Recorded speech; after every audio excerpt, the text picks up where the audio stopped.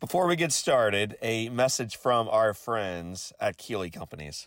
Keeley Companies wholeheartedly believes that if you get the right people, the results will follow.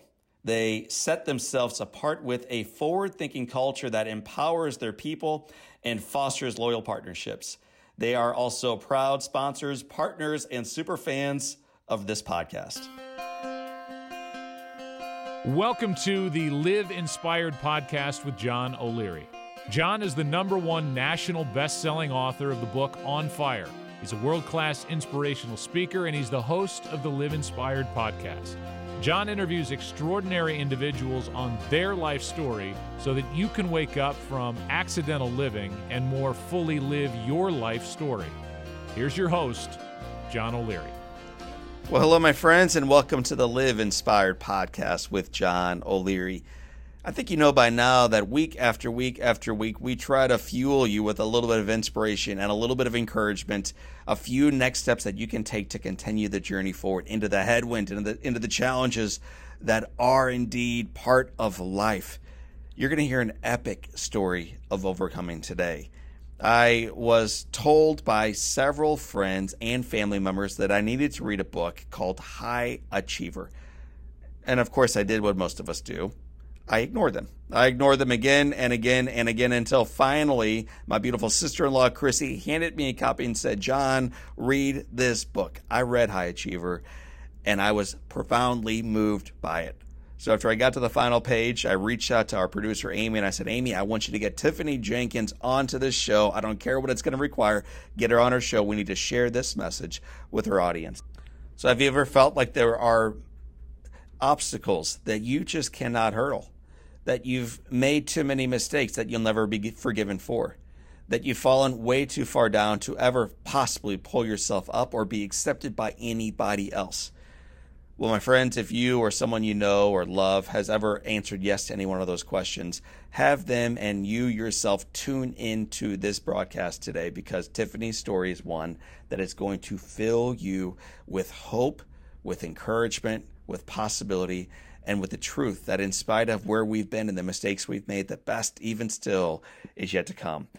Now listen, I could spend the next 15 minutes telling her story and filling you with inspiration and reminding you that you can overcome too. But rather than me doing any more talking, I just want to bring in this incredible lady, this overcomer, this teacher. I think she's got a lot to share with you today. And so I'm going to get out of the way and introduce to you an author, a mother, an overcomer, a high achiever, but someone who understands ultimately where their value is found these days. It's an important message for all of us to learn. So grab your journals, grab those pens, clear out the background noise, turn off the laptop for a moment, just listen to the voice of a teacher. Her name is Tiffany Jenkins. Tiffany, welcome to Live Inspired with John O'Leary. Thank you so much. I'm honored to be here, and I love your family already. I don't know. Well, they're behind me on the screen. They're all better looking than I am. So I'm glad you're getting a glimpse over my shoulder at my kids and wife and family members. Unfortunately, we're not here to talk about them. We're here to talk about you and your story. For the few folks who somehow do not already follow you, they do not yet know about the book that we're going to spend a lot of our time talking about. Would you share briefly about the work that you're doing today? Sure. I try to use humor to bring awareness to subjects that people feel weird talking about. I'm a recovering drug addict. I have 7.5 years clean, and I didn't think that a life after addiction would be possible, but somehow I was given a second chance, and I am trying to make the most of it so that all the terrible things I did weren't in vain.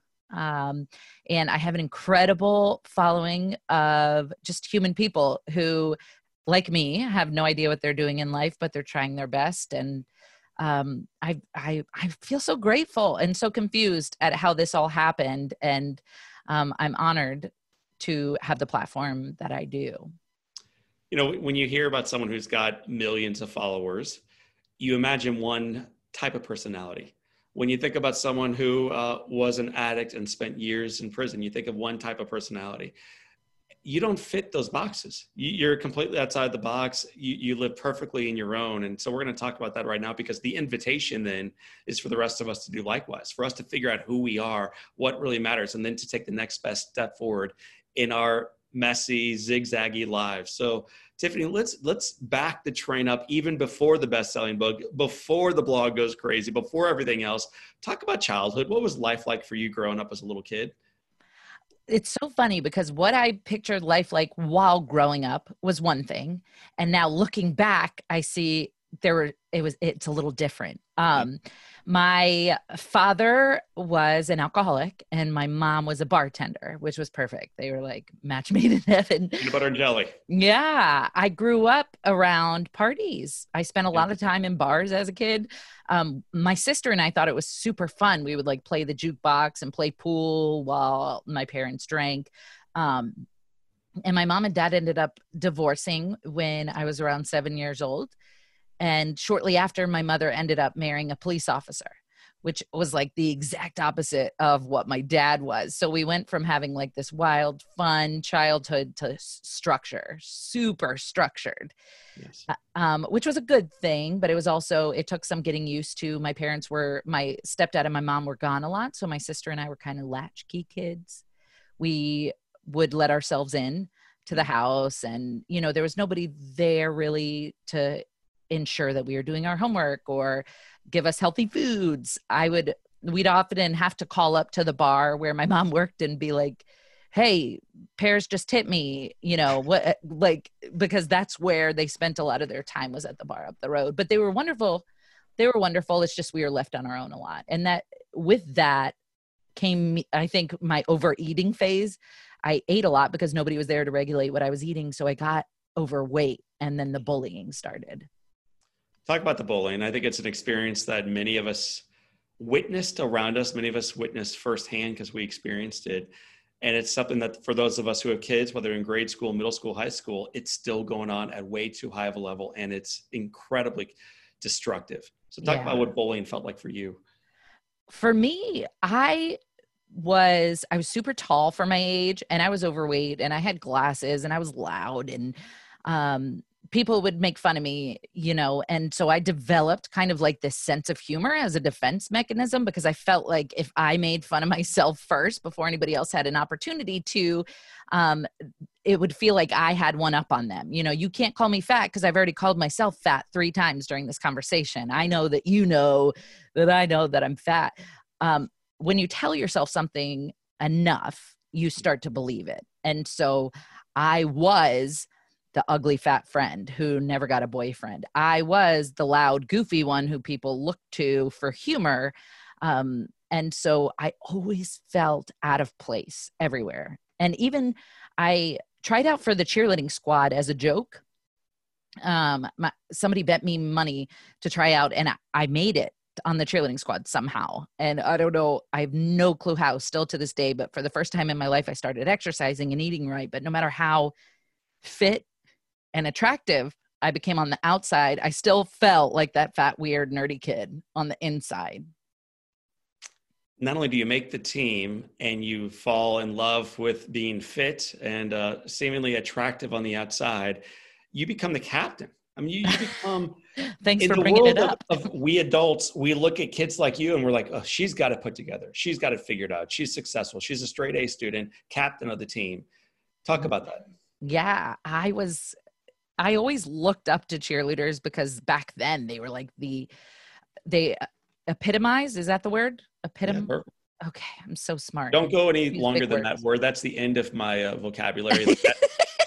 7 letters and beyond that, I start getting lost. So no more than that. They were the epitome of what success looked like at that age, popular, pretty, captain. Right. And so I had this label, but inside I felt like at any moment the kids at the lunch table were going to wake up and realize, wait a minute, what's this nerd doing sitting with us? I never felt like I fit in because my personality was so different than theirs. And no matter whether I was dating the football player or hanging out with all the cheerleaders, I still felt out of place. And, my parents were so proud of me. Everybody was proud of me, but I was searching for something. I don't know what it was. It was attention from the opposite sex for a while. And then my senior year of high school, somebody offered me a sip of alcohol. And up until that point, I had always said no. But on this particular night, I said yes. And I always say it, that sip of alcohol altered the course of my life forever, because for the first time I felt numb. I didn't feel out of place or weird or awkward. I felt nothing, and Yeah. it was glorious. When I read that in your book, I was surprised that it took until you were 17 and a senior in high school to have your first drink for numerous reasons. But one of them is that you grew up in bars. You Yeah. grew up a daughter of an alcoholic. You grew up, a mother is a bartender. You grew up all around alcohol. I'm curious, why did it take until 17? The real question is, did you think that this might be a demon out there for you and you've been pushing it back as long as you could? At the time, no, never. My stepfather, who was a police officer, used to come home and talk about addicts and alcoholics. And it was always, the weird old guy living under a bridge, the homeless person on the side of the road. I never thought that it was me. And I can't say that, growing up with it made me not want to do it, because I just thought it was normal. It was what normal people did, was drink. And I knew there would come a day where maybe I did that. I just didn't think it was that soon. And honestly, the cheerleading is what kept me on track. You had to have a certain grade point average to stay on the squad. And I was hanging out with people who didn't party and didn't drink. And so it was never around me until it was. Yeah. Well, you went all in. The pain subsided for a moment, and you took a second drink soon after that to talk about how it became an overriding addiction and part of your life. Yeah. Within 3 months of that night that I had a sip of alcohol, I completely dropped out of school. My senior year, I was so close to graduating, and I'm done, because I wanted to hang out with people who were doing that. And so I would skip school, and eventually I just stopped.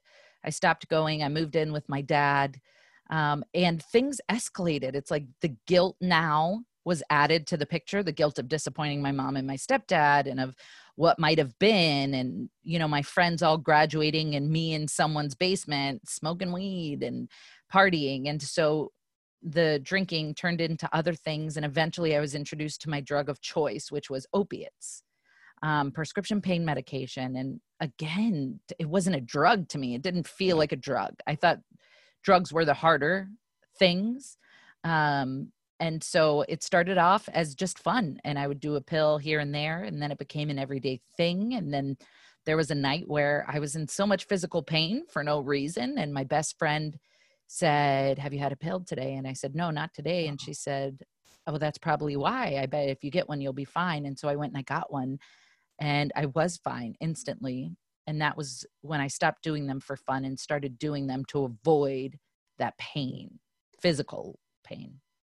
Was that an awakening for you? Did you realize, wow, this has gone way from partying into a wildly addictive personality and a lifestyle that I'd never imagined for myself just a year earlier? What's so crazy is that I still didn't think I was an addict at that point, because I had no education. To me, I didn't realize that what an addict was. I didn't know about withdrawal. I didn't know about stealing. When you become addicted physically, there's a new level of desperation, and the pain is so great when you don't have it that you want to do just about anything to not have to feel it. Right. And so with that level of desperation comes choices that you never thought that you would make. My mom got very sick with cancer at age 45, and it was so sudden and so traumatic, and I didn't know how to cope with it. So, I amped up the amount of pills that I was taking. She passed away like 5 months after being diagnosed, and I found out I was getting a trust fund. And I still had the wherewithal enough to know that, okay, if I got this money, I was going to kill myself. So I made the decision to go to a rehab in 2009. But it wasn't because I wanted to. It was because I felt like it was the right thing to do. And there's a huge difference. I was defiant at every single turn. Do me a favor, because I think many of us know what we should do in our marriage or singleness or addiction or savings or faith, or you pick the flavor of the month. We most of us know how to be pretty good people, but there's a difference between knowing and really desiring it. So would you share the difference between checking yourself in and really being fully all in to that process? Yeah. When you become dedicated to an idea or something that you want, if you say to yourself, I want this more than anything, I'm willing to do whatever it takes to quit drugs. Only then, if you want it, will you be willing to fight and go through the pain and change every single thing about you. But if you're doing it because other people are telling you, or because you feel like it's the right thing to do, you're not going to have that drive and that will had you arrived at it yourself. And I'll like later on in the story, it makes sense why I was so ready. But in 2009, I hadn't yet suffered the consequences of my actions. Yeah. And so there was no reason for me to want to stop. It was fun. It took me away from reality. But I felt like, oh, maybe this is what my mom would want. Maybe I need help. But I was defiant at every turn in the rehab. I thought I knew more than them. I thought that I could still drink and smoke, and because the pills were my problem, and I wasn't willing to accept what they were saying. They were talking about God. I wasn't trying to hear that because I was still so hurt from the passing of my mom. And so I celebrated the night of my graduation by getting drunk from rehab. That was my celebration. And I should have known then that I had a problem. Tiffany, how old were you when you graduated the first time? It was 2009, 2010. So I want to say 22, 23, 24. So you graduate, you celebrate sobriety by getting hammered. And eventually, as you unpack in the book, you're going to start dating a magnificent guy. Without giving away his name, would you tell us what he does professionally? Yes. This man is a sheriff's deputy. Right. Yeah, for the county that I lived in. And I thought that this would be perfect for me. This is what I need in order to want to stay clean, because my stepfather was a cop. I remember the structure he provided our family. I thought that if I was dating a cop, that there's no way I could relapse on pills, because at this time I was drinking and partying, but I hadn't yet done pills. But addiction doesn't care who you're dating. It doesn't care like what you want, or, if you have kids or anything like that. Addiction is so strong. And eventually, after we had been dating for a little while, I was tempted and I gave in to the temptation. And I thought for sure he would know. He would see my eyes. He would know that I was high. Like I had my breakup speech prepared, but he didn't. The night I went over to his house, he had no clue that I was high on pills. And that was the night that I was like, oh my gosh, I can still have fun on the side from time to time while keeping up appearances. I'm a cop's girlfriend. I have my life together. And that ended up being a mistake, a tragic one. When we think of addicts, we all have a vision of what that person looks like. Mm-hmm. And it's not the young Tiffany that I have seen pictures of, or the officer that you were dating at the time. I mean, you're just a typical looking, beautiful young lady in a relationship, having the time of your life, seemingly no signs outwardly. And yet inwardly you're broken, and you are about to make a decision with your boyfriend, and it's going to change the entire course of your life.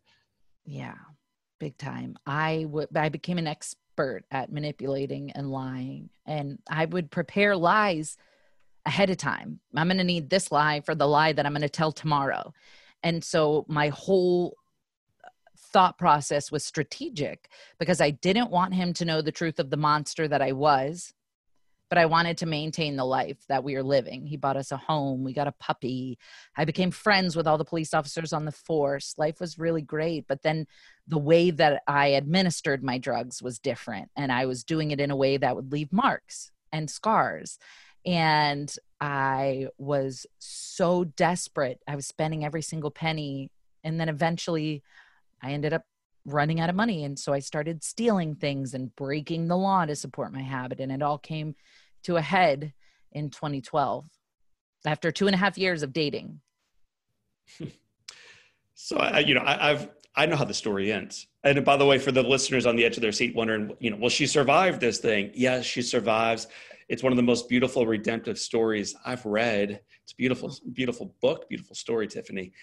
But gosh, you got to go down to the valley in order to get there. So let's talk about some of the mistakes you made that are going to eventually lead to an inflection point in your life. Yeah, I was stealing items from around our house, and I thought technically they were my things because I lived there too. Or I didn't think it. I justified it that way. But eventually I ended up, I don't know how much depth I should go into. I don't mind if people, I I ended up stealing guns from my boyfriend to support my habit, because at that point I was so broken and didn't care about consequences. I just wanted it to end. I prayed. At this point, I was praying for death every single day. My first thought in the morning was, how can I die today without making a big scene for him to have to clean up? And then my second thought was, where can I get money to get pills so that I can just make it through another day with a clear head, and I'll come up with a plan for tomorrow. And tomorrow never came. And so once I took the guns, he called the police because somebody broke into our house. And as they investigated, they eventually came to the conclusion that it was me, and I was taken to jail. 2.5 years, you date this man, you're in love, you're raising a puppy dog, you're playing the role. Mm-hmm. And this is a guy whose eyes are wide open and isn't able to see what is directly in front of him. So many of my friends who have had an addictive family member, whether it was a spouse or a partner or a child, shares a very similar story of not knowing what was happening right under their own roof. Mm-hmm. For those of us right now who have some anxiety around, gosh, are you saying this could happen in my world? Would you speak to them just for a moment? Like, is this a Main Street story? Could this happen anywhere? Absolutely. The signs were there. He had even found some of my equipment. I think, and I'm not 100% sure, but I think that when you love someone so much, you kind of put blinders on, and you don't want to believe it, so you justify it away. And so to those people who might be thinking that this is happening, if you feel in your gut that somebody that you love has a problem, don't turn a blind eye. Look a little closer. Ask the questions. It's always amazing to me, after I got clean, I found out apparently my whole entire family knew, but nobody said anything to me because they didn't want to make me upset or make me stop talking to them, which is probably exactly what would have happened. But I thought I was getting away with it the whole time. I had no idea. And I often wonder, what would be different if somebody had said something to me, if they were on to me, I don't know. And I'm not blaming them by any means, but I think that it's always important to keep your eyes open. Well, this man you dated and loved is finally on to you because his entire staff is on to you. Tell us what happens then. Yeah, it was so heartbreaking, really. For him, he had no idea until his supervisor said, we've been investigating and this is what we found, and presented him with all the evidence. And he was devastated, and they said, we have to go arrest her. And they woke me up out of bed and took me to jail. It was the people who I had been friends with for a while. I've known these people. And suddenly I went from being this deputy's girlfriend to a junkie criminal being walked through the jail. And it was so crazy to see the people who used to look at me with like friendly eyes now looking at me with such anger and disappointment. And so I was charged with a lot of felonies, and I ended up spending 120 days in jail. So as a speaker and author, I've been in prison several times to support those who live there temporarily. You had the experience of being on the other side and not getting out. There was no buzz for Tiffany to exit at the end of a couple-hour session. What is it like the first night that you get buzzed in and you aren't going to get buzzed out? For me, it was too much. It was too much. I was taken to medical because I was withdrawing from drugs and I was very sick and they had to monitor me. And I couldn't sleep, but even if I did drift off to sleep, I was like ripped awake by the slamming of those loud, heavy doors. And for a moment, reality would set in, and it's like, wait a minute, you're not in your bed at home. You're in jail. You are in jail. You have committed crimes and you are in jail. Like when just yesterday I was watching Dr. Phil and snuggling with my puppy, today I'm wearing a jumpsuit in a jail cell. And by night 3, it was like too much, the pain, both physically and mentally. And so I ended up trying to take my own life. And if I'm speaking completely honestly, it's not like I wanted to die. I felt like I had to. There was no choice. I could not bear another moment of the pain. I couldn't bear what the future might have had in store for me. I could not, I wasn't strong enough to deal with the consequences of my actions, whatever they may be. And I also knew that it wouldn't be possible for me to live a life without drugs. And so I tried to end my life. And if it was up to me, I would not be here. But there was something bigger at work, I guess, because I was found and saved and taken back to medical, which was humiliating, because when you try to end your life in jail, they take all your clothes. If you wear glasses, which I did, they take those and they put you in a Velcro suit and put you in a glass room. Yeah. So that they can keep an eye on you and you can't hurt yourself. And that is where I finished my detox, in what felt like an aquarium, you know, people just walking by and peering in at me, twisting on the ground in pain. It was horrible, but I put myself there. So I couldn't be mad at anyone else. It was me. I did it. And that was the worst part, is when there's nobody to be angry at other than yourself. How do you internalize that? As you are in this aquarium in a Velcro suit, the glasses are off. You can't even see. People are watching you. You're physically convulsing because you badly need something you can no longer get. You're stuck in prison. You betrayed your boyfriend of 2.5 years. And I'm not trying to bring up anything you're not already living with every single day, but you are at the bottom of the barrel, man. And there's more weight coming at you than you can bear. Yeah. How do you internalize that? How do you breathe? It was difficult. I begged the officers to tase me to death. I mean, I was at the window like a rabid animal. I was screaming, please end it. I'm begging you. Like, I will not be mad, but there's nothing you can do. There's nothing that you can do other than scream and twist in pain. That's all I did. I felt like they were probably making fun of me because how much I was moving. But I mean, when you're in that setting and you know there's no escape, you know there's no way to get drugs, it makes it in a weird way a little easier to cope than had the door been open and I had access to my dealer's house, because I would have run straight there, which is why I think it's hard for a lot of people to want to stop, because that pain of withdrawal is so painful. And when you have a choice, sometimes your own willpower isn't enough. You have some people who show up for you. Some on purpose, some by chance. I believe one of the heroes of the book is Katie. Yes. Talk about Katie. I wasn't sure I got the name right, but it's an amazing coincidence. So talk about Katie. The name changed a couple of times in the book because I self-published it myself in 2017 on Amazon, and then it was picked up and it changed. But yes, it was very trippy because while I was in there, I had a visit it was like a psych person. And I recognized the voice, and it was somebody who I used to coach in cheerleading. And it was embarrassing for her to see me like this, because there was a point when she looked up to me. But it was also the first time that I was talked to like I was a human being and not like an animal.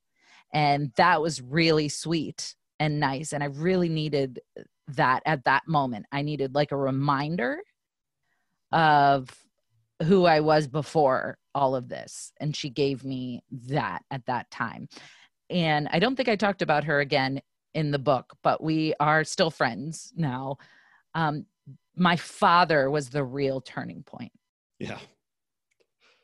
I spent Christmas in jail, and it was really hard because I just thought about my childhood and stuff and what it was like with my family and my sister and how Christmases used to be and how different this one was. And my father came to visit me, and it was the first visitor that I had. And he told me that he had been diagnosed with cancer. Yeah. Which was so sad. But then he said that the doctor told him he had to stop drinking if he wanted to prolong his life. So at the time he came to visit, he had like 62 days sober. And that was, or 32 days. I haven't had coffee yet, but he had been sober while I had been in jail. And I was like, that's incredible, because my whole life he had drank and he was in and out. And he said, you need to get it together and get out of here so that we can take this recovery journey together as a family. And he said, I'll always love you no matter what. There's nothing you can do to make me stop loving you. And I have faith in you, and I know you, and I know you can do this. And having somebody believe in me and love me when I didn't believe in or love myself was what I needed to fight for my life. And so I made the decision to go to rehab after jail. So you and I are in my office, and in front of the camera are all the guests that I've had the honor of interviewing. Your picture will go up there next. Aww. Behind me are my family members, the ones that I work for. And then over to your right are people throughout history that I look up to and wish I was a lot more like. And then there's this one oil painting on the top right side of the wall of the return of the prodigal son. And it's this dad who is just loving this addicted, broken, lousy, miserable, swindling, and every other word under the sun, son, and forgiving him and loving him and showering him with grace and changing that little boy's life. And I think that gift of grace and redemptive love is beautiful to have up on a wall. But when you are in a prison on Christmas morning and you are experiencing it firsthand from your dad, from the guy who wasn't always there for you, but he's committing to be there for you now, I'm just curious, how did that begin to change you? It's making me, I talk about this all the time and it never makes me emotional. And I don't know why it's making me emotional. Sorry.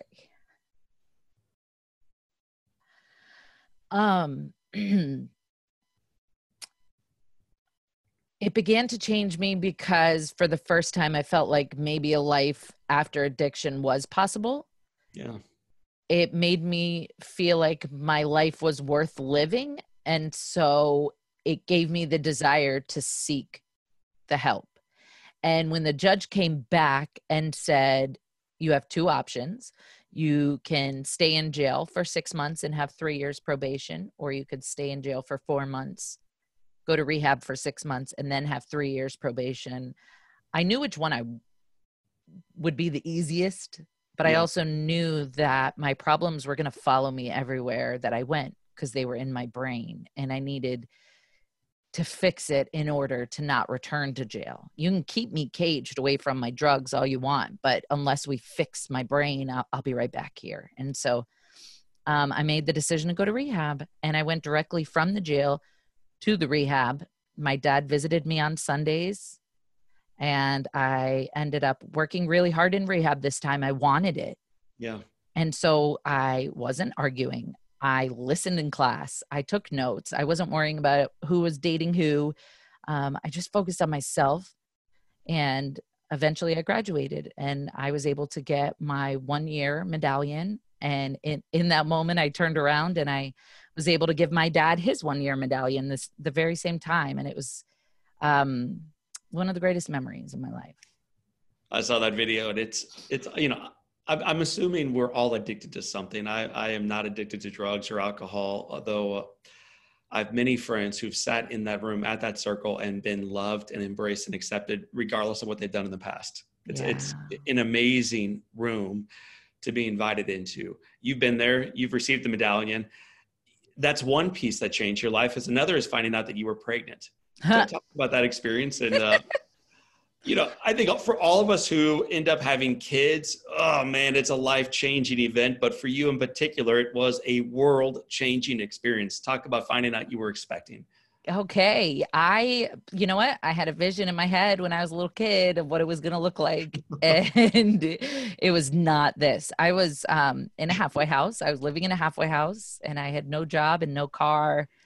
I was living with 6 other women, and I was dating a guy from a halfway house down the street, which is not really a good idea generally. Right. And we had been dating for 2 months when I got an overnight pass to his halfway house. We don't need to go into detail, but a couple weeks later, I found out that I was pregnant while living in a half. I borrowed $1 from a friend and walked to the dollar store to get a pregnancy test. Like, this is how poor I was. And I was shocked because it was a one-time thing. And so I was like, there's no way that this is happening. And I went to talk to him, and he was super excited. And I was very confused at why he was so excited, because he had a 2-year-old who he had yet to be a regular in her life. And he hardly knew me.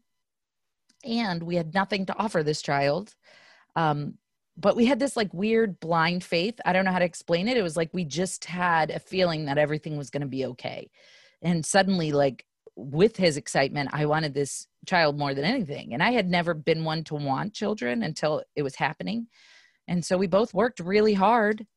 We ended up getting married 5 months after meeting each other in my backyard in front of his super confused family. My dad was able to walk me down the aisle, and we saved up enough money to get an apartment.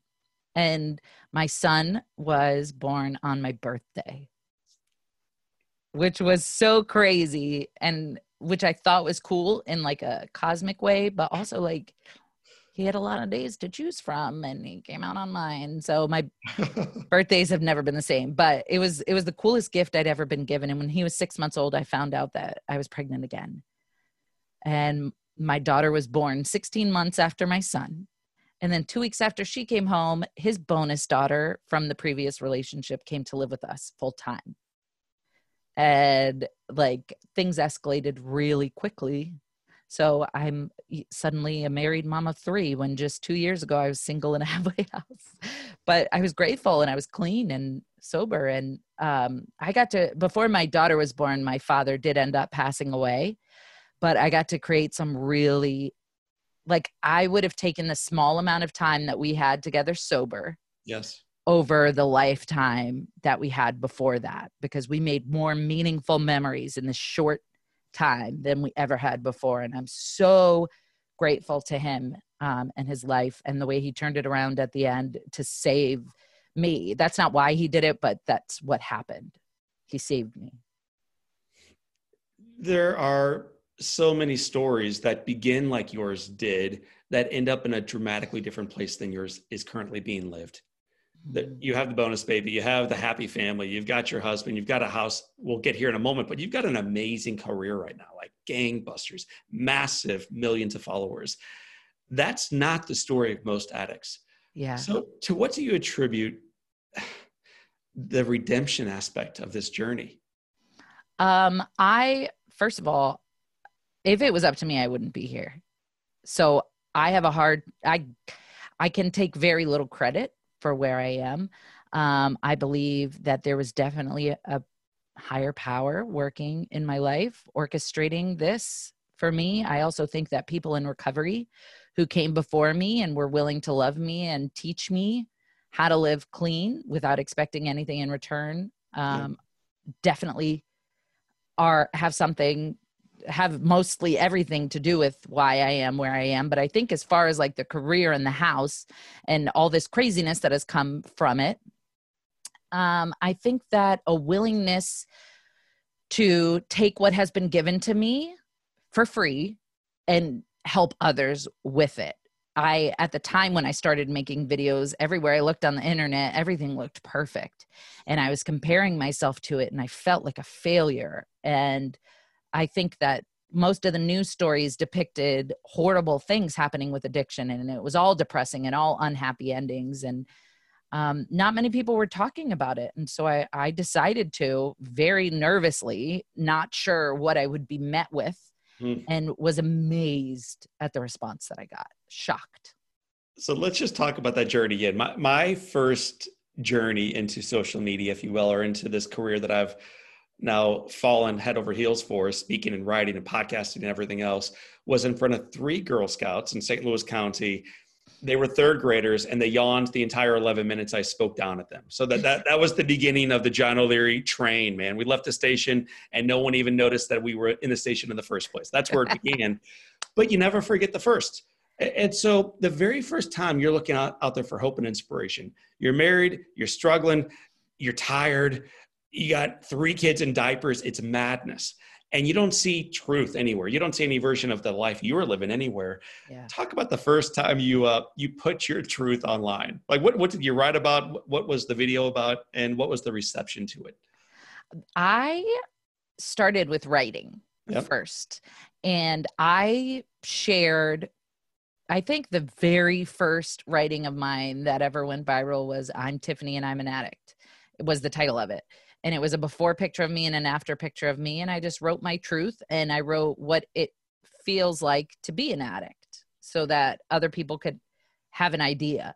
And it started getting shared everywhere. And I I started going live and making videos with my hair a mess, no makeup, just telling the truth about, having kids in diapers and how tough it was, and how I was not perfect and I had not brushed my hair in a long time. And I remember thinking, if I could just make one other person feel okay with where they're at, that will make me feel good. Yeah. Because I was actually in a depression after all of this happened. You'd think, oh, she's got kids and life is great. But I was like, I don't know how to live after addiction. And now I'm in charge of 3 people.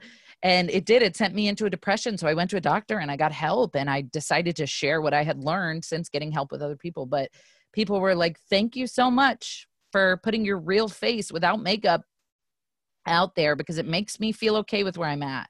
It makes me feel okay that I haven't changed my clothes in 2 days. It makes me feel okay that my house is a mess. And then I realized there's a need for this. And you see it all the time now, probably. It's much more common to show the truth about motherhood. It's like what everybody's doing. And that's all. If that would have been around in the beginning, my life, it probably would have been completely different. Yeah. But yeah, for the first time in my life, I was being accepted for who I was, the truth, like not pretending, no makeup, no facade, just me and all my messy, loud, weird glory. I was being accepted without drugs. I was okay with myself because I was accepted. Tiffany, how much thought goes into your videos? How much of it is you grab the phone and you rock and roll versus you spend some time at the whiteboard and you're kind of drafting these things out? The video, I've tried to do the whole whiteboard drafting thing, and I'm not kidding. The videos that I put the most effort into and most time into, they flop. Yeah. But it's the video ideas that I get in the middle of the night and then I wake up and I record them in my closet that go crazy. And I think it's because people just want genuine, real authenticity, And so I text myself most of the time. When I get an idea, it's at night when I'm laying awake and obsessing about my life. And I just text myself ideas. And then before you know it, I'll have a whole script texted. And then the next day I'll just get up and act out the parts. You've got millions of followers. You've received countless thousands of letters and post-it notes. Is there one story? I know it's hard to pick one, but is there one story, whether it's from an addict or a survivor or someone who lost a child or just a mom or dad, a leader who follows you and they shared something with you that you remember you want to share with our audience? A favorite story? A favorite. It is hard to pick because I get emails like that every day, and it's not to brag. It's just to say, like, I remember nearly every single story. I'd say the one that means the most, there's a girl who I guess found my videos when she was detoxing on day 1. And I guess by me being myself and living my life, it showed her that it was possible for her, and it gave her the hope that she needed. And every single week she emails me and updates me. She's like, hey, just hit a year clean. Wanted you to know. Just hit a year and a half. She's got 2 years clean now. And she just updates me and tries to give me the credit, but I'm like, listen, it was you did it. But I get messages like that all the time. You gave me the strength to ask for help. I was able to put somebody through rehab and help that person with their bills and stuff. And that person updates me as well and keeps me posted. But there's so many that I could go on all day. And again, it's not in a way to brag. It's just to say that anybody if you're listening to this and you have sent me an email and stuff, I remember it. It means everything to me. And have you heard the Starfish poem? Yes. Walking along the beach. Yeah.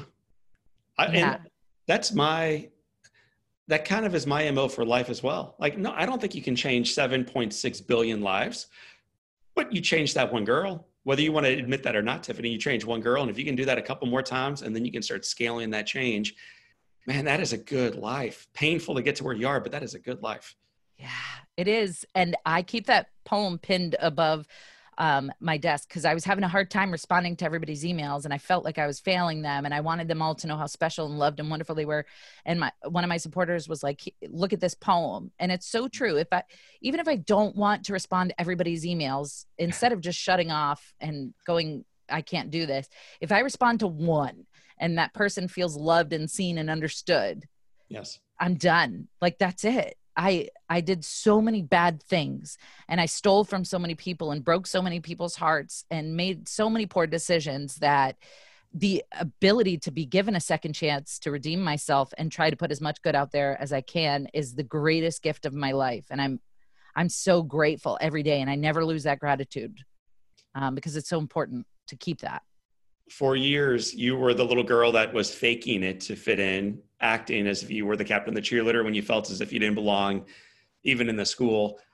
When you look in the mirror today and finally you shoo the kids away, so you have a few minutes to yourself to glance at yourself, what do you see staring back at you? What do you feel? What do you think? I'd love to lie and say that I'm 100% in love with myself and I love who I am. I still struggle. I have a lot to learn, but I see somebody who is incredibly self-aware and somebody who's very in touch with her feelings and her emotion and knows when it's time to ask for help, knows when it's time to take a step back, knows when it's time to love herself a little bit more. And that is the best thing, honestly, at this point, because it's a way to not let my emotions control me, which is what I spent my whole life doing. Now I look at myself and I'm like, hey, you're sober and you're making a difference and you're a great mom, you're a decent wife, and you probably need some rest. So take it easy on yourself today. And I like who I am. And I'm working on loving who I am. When you're in the public eye, it's easy to let people and their comments get to you. And I'm working really hard on being okay with who I am and not being such a people pleaser. It's something that I struggle with so bad. We had a speech given last week where there was 168 positive comments. There were 3 negative comments. And one of them was about the platform they used. And not my choice, in other words. But I think it's such human nature rather than seeing all the good around us. And by the way, in our lifetimes, there is so much good. We, for whatever reason, choose to let our attention glance off to the left or the right and see the few little things that are out of place. And so what you're saying here is what we all are wrestling with every day in our careers, with our families, in our singleness, with our addictions, with our sobriety, whatever it is, we so frequently focus on the things we don't have or who we're not quite yet.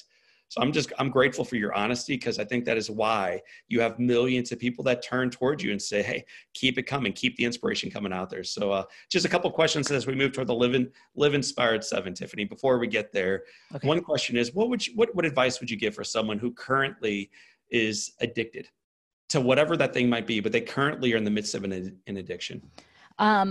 Reaching out for help was the greatest gift that I ever gave my future self. I had no way of knowing back when I was in jail, trying to end my life. I had no way of knowing how amazing my life was going to get. And if you had asked me back then what my future looked like, I would have just said dark, but it's more beautiful than I could have ever dreamed. So even if you can't see it now, you have to keep going. You have to reach out for help, accept the help, and have faith that an incredible life is waiting for you, because a life after addiction is possible, and there's no such thing as a lost cause. Doesn't sound like that's the first time you shared that advice. That's great. It's the same advice every time.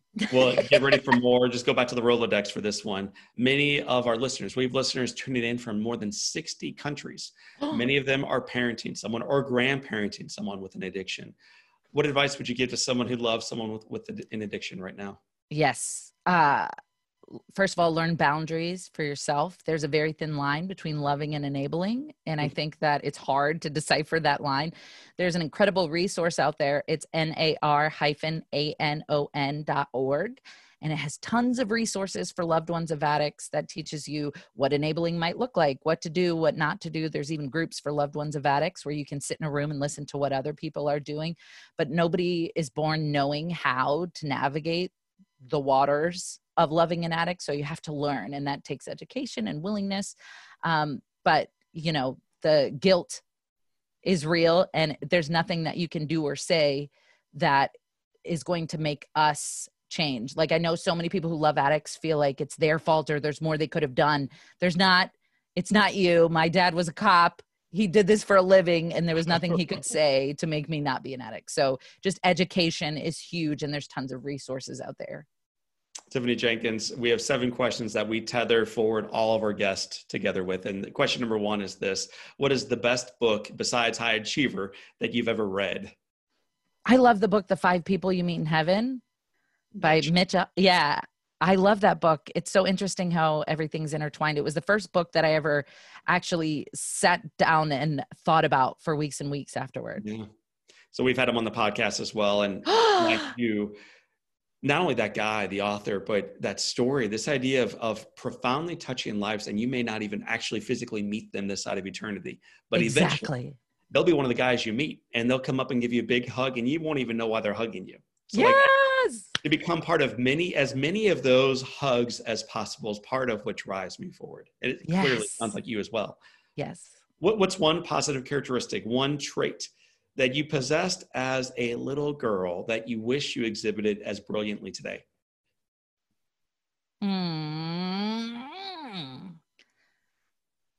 I think probably the ability to see the good in everybody. I believed everybody was good when I was a little kid. And then once I went through my addiction, I got to see the true dark nature of life. And so I'm getting better at it. But I wish that I could give people the benefit of the doubt more, probably. It's something that I'm working on. Cool. If your home caught fire and those 3 babies and your spouse are out safe, all your animals are out safe, and you have an opportunity to run in and grab one item, one thing, what would you grab? Just one. Kids are out.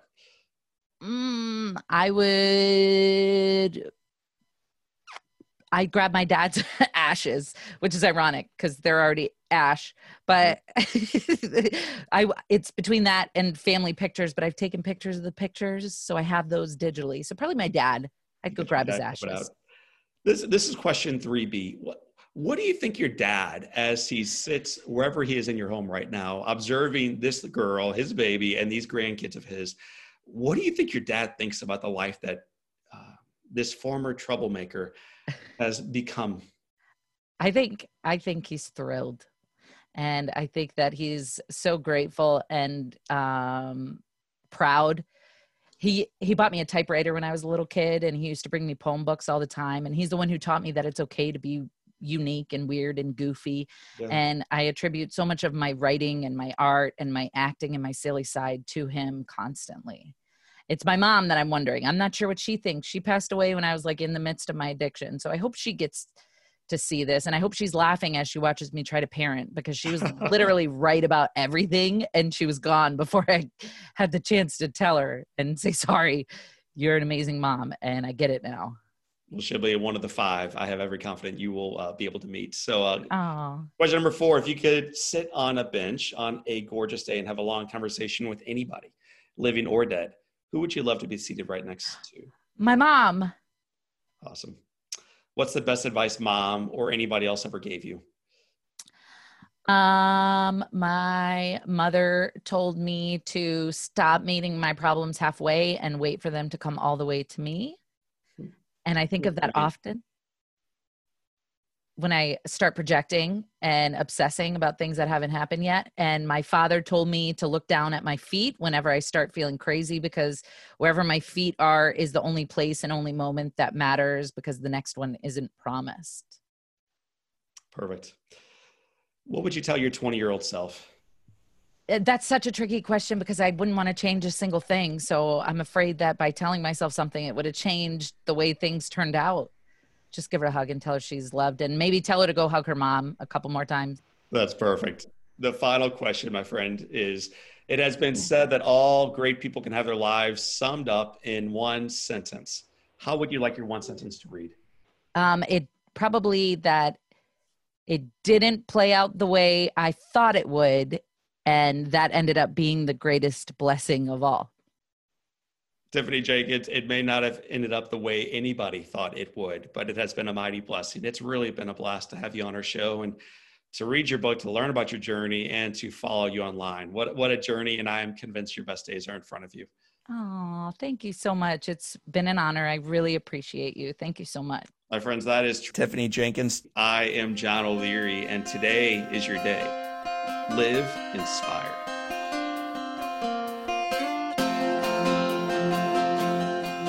And now, a word from our friends at Keeley Companies. Keeley Companies builds communities with the power of one.